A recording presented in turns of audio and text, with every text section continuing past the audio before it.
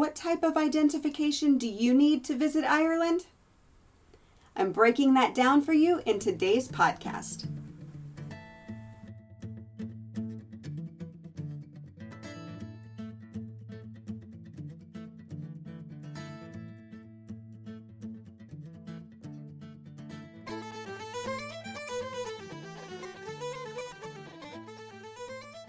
Hi, thanks so much for joining me again here on the Traveling in Ireland podcast. For today's podcast, we are continuing the Planning Your Ireland Vacation series with the topic, what documents do I need to visit Ireland? And this is going to be easy and quick. Now, before we dig into that, I just want to remind you of the My Ireland Vacation Planner and Journal. This planner and journal has 4 sections to help you plan every aspect of your Ireland vacation, from budgeting to itinerary, transportation to packing, and so much more. You're going to find really easy worksheets, loads and loads of tips, and it wraps up with a journal to help you remember your Ireland vacation memories. You can grab this planner and journal at irelandfamilyvacations.com/Ireland planner and use code podcast10 to save 10%. Now, let's just jump right in to the documentation you need to visit Ireland. Ireland is actually really easy paperwork-wise for visitors from North America and Western Europe. All people need from those places is a valid passport, and you can enter the Republic of Ireland or Northern Ireland. Now, your passport must be valid for the length of your trip, and you must also have at least 1 blank page for your entry stamp. If you're visiting from the United Kingdom, you can actually just use your official photo identification to enter Ireland, the Republic, or Northern Ireland. And EU citizens can use their national identity card to travel through Ireland, including Northern Ireland, as long as they arrive and depart via an airport or ferry port in the Republic of Ireland. Now, if an EU citizen travels to or from Northern Ireland directly, a passport is required.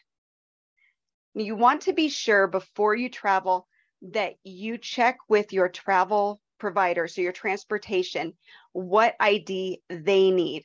So whether you're arriving by air, by ferry, or on a cruise, you need to make sure you know their paperwork requirements as well, so that you don't have an issue getting onto that transportation. Now, all Americans and non-EU citizens that enter Ireland on a passport can remain in the country for 90 days as long as their passport is valid for that period of time. If you plan to stay longer than that 3 months, you must apply to extend your visitor permissions.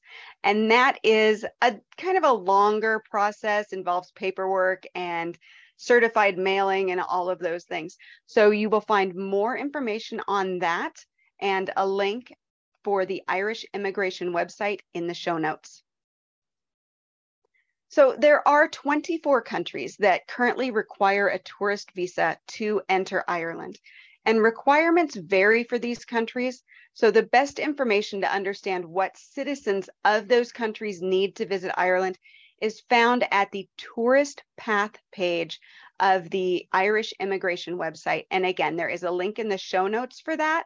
And it's such a nice page because you tell them where you're coming from, and it lays out exactly what you need to visit Ireland.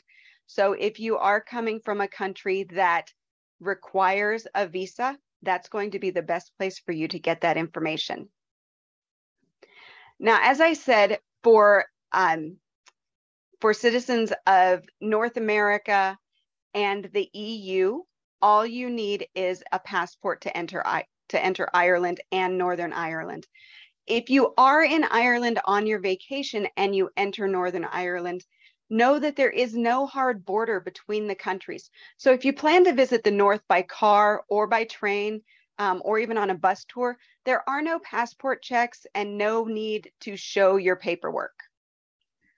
Travelers arriving into Northern Ireland by air or sea will comply with UK travel regulations.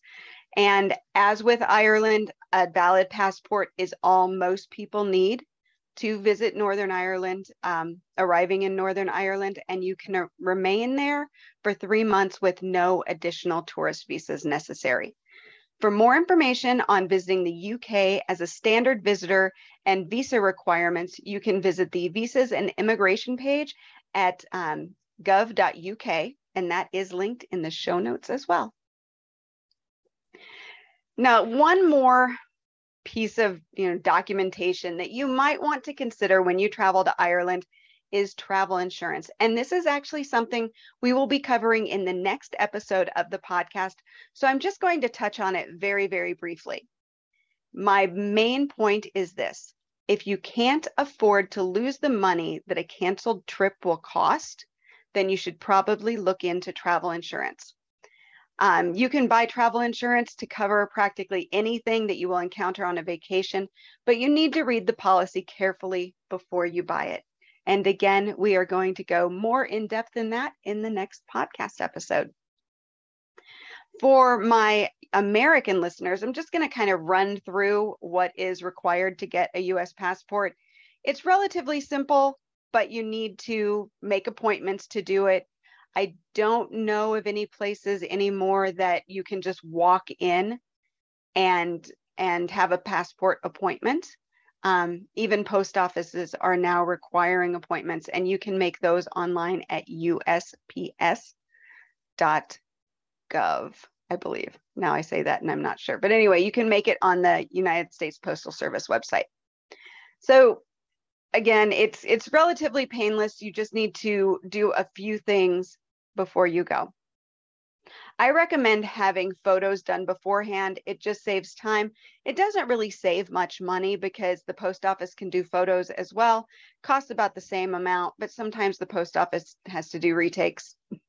So it could save time. You can get those done at Walgreens for about $20. AAA members can go to a AAA branch in their city and have them done for free. Don't take the photos at home. The government is very particular about size, background, head sizing, glasses, smiles. I mean, basically anything. More than likely, you'll take that photo at home and then you'll have to have it redone anyway. So just don't do it at home. You can download and fill out all the necessary U.S. passport forms online, and that is at travel.state.gov, and you will find the link in the show notes. Make sure that you take all forms of ID that are required for yourself, and if you are getting a passport for a child, for that child as well. Proof of U.S. citizenship, certified birth certificate, record of birth abroad, if that's the case, valid driver's license, military ID, and then a photocopy of each document. Sometimes they request it. More often than not, now I haven't had to send those in. Don't forget that children require passports as well.